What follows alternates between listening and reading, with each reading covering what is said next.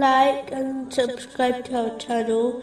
Leave your questions and feedback in the comments section. Enjoy the video.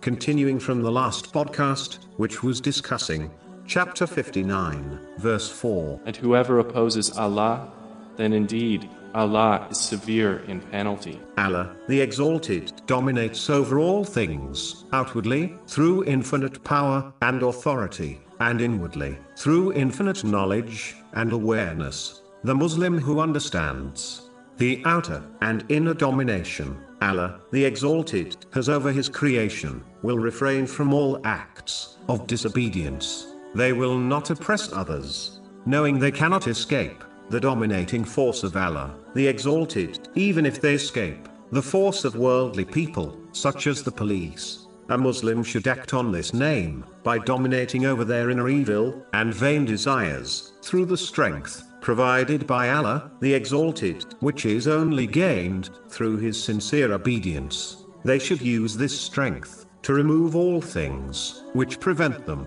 connecting to Allah, the Exalted. The one who dominates all things is the only one who can provide a Muslim the strength to overcome all difficulties they may face in this world. He is the only one who can provide them the strength to perform righteous deeds and abstain from sins. These three elements combined are required for a Muslim to gain eternal success.